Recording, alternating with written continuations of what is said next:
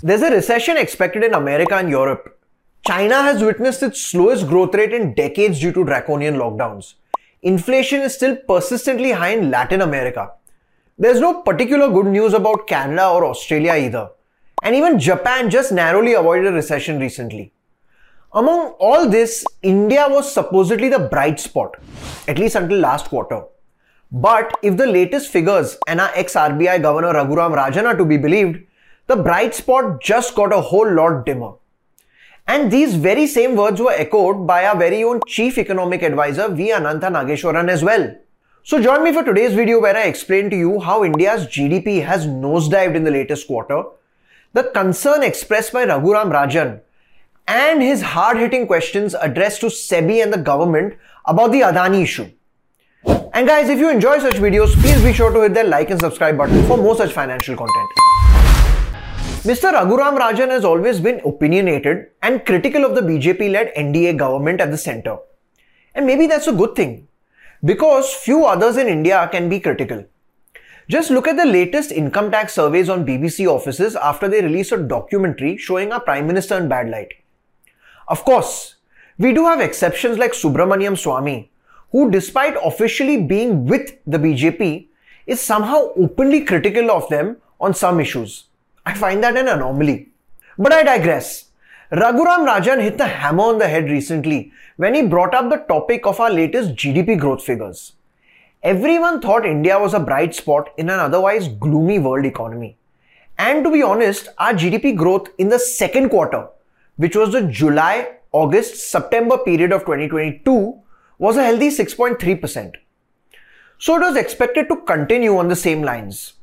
But lo and behold, in quarter 3, which is the October, November, December period of 2022, our GDP growth rate dropped to a mere 4.4%. This prompted Mr. Rajan to use the phrase Hindu growth rate in reference to our economy. Now, before I move forward, let me just be clear that this is not a derogatory term by any stretch of imagination. But it does have a cultural reference. Let me explain. The term Hindu growth rate was coined in 1978 by economist Raj Krishna, who was a teacher at the Delhi School of Economics. Basically, India had a very poor GDP growth rate which ranged from 3.5% to 4% from the 1950s to the 1980s. And it continued irrespective of change in governments, wars and other crises. This made Raj Krishna think of it as an inherently cultural phenomenon, and hence he came up with the name. But the growth rate during that era could be attributed to socialist policies, state control and license Raj, which was eliminated in 1991 when we opened up our economy. Now, I certainly don't think that a sequential slowdown in growth rates warrant a comparison to the era where our GDP growth was literally stagnant for decades. But Mr. Rajan is concerned that this slowdown will continue.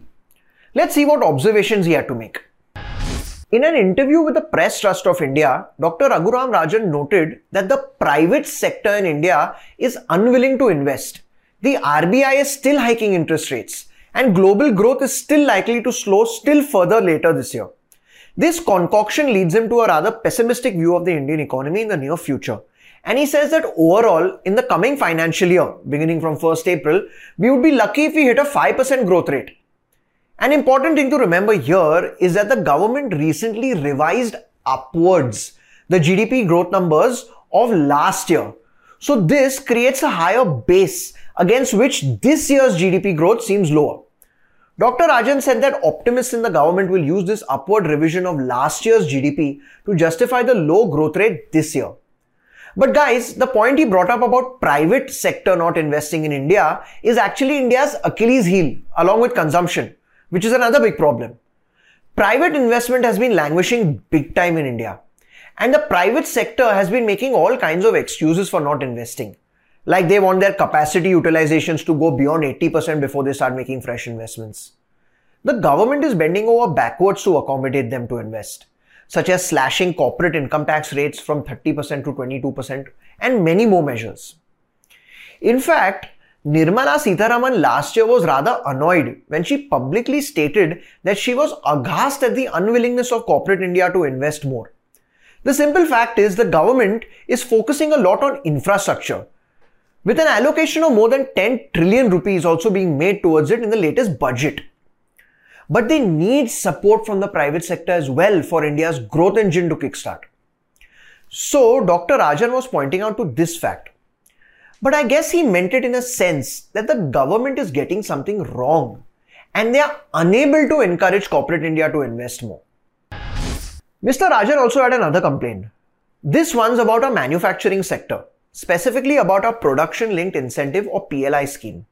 This scheme has been touted as a victory, a very efficient way of stealing China's manufacturing business away from them. Basically, the Indian government is giving massive subsidies and incentives. You can view it as a sort of cashback scheme to big companies that manufacture their products in India. A lot of jobs are expected to be generated from this, and the government views this as its flagship job generating scheme. Dr. Rajan, however, has a different view. He critiqued a sensible evaluation would be to ask how many jobs are being created at what price per job. Because after all, the government is giving away tens of thousands of crores as incentives. He further went on to say that government spokespersons point to the rise in cell phone exports as evidence that the scheme is working. But if we are subsidizing every cell phone being exported, then obviously exports will show a rosy picture. The key question, he says, is how much value is added from India. It turns out very little so far, he concluded. He also said we need more evidence before celebrating the success of the PLI scheme. Another very pertinent point Mr. Rajan brought up is that of services, and questioned why isn't the government concentrating on that equally. After all, most major economies in the world are largely service economies. Therefore, India can be a large economy without being a major manufacturing hub. Mr. Rajan rightly pointed out that India needs to work on both manufacturing as well as services to create jobs. And both these need schooling and skilling.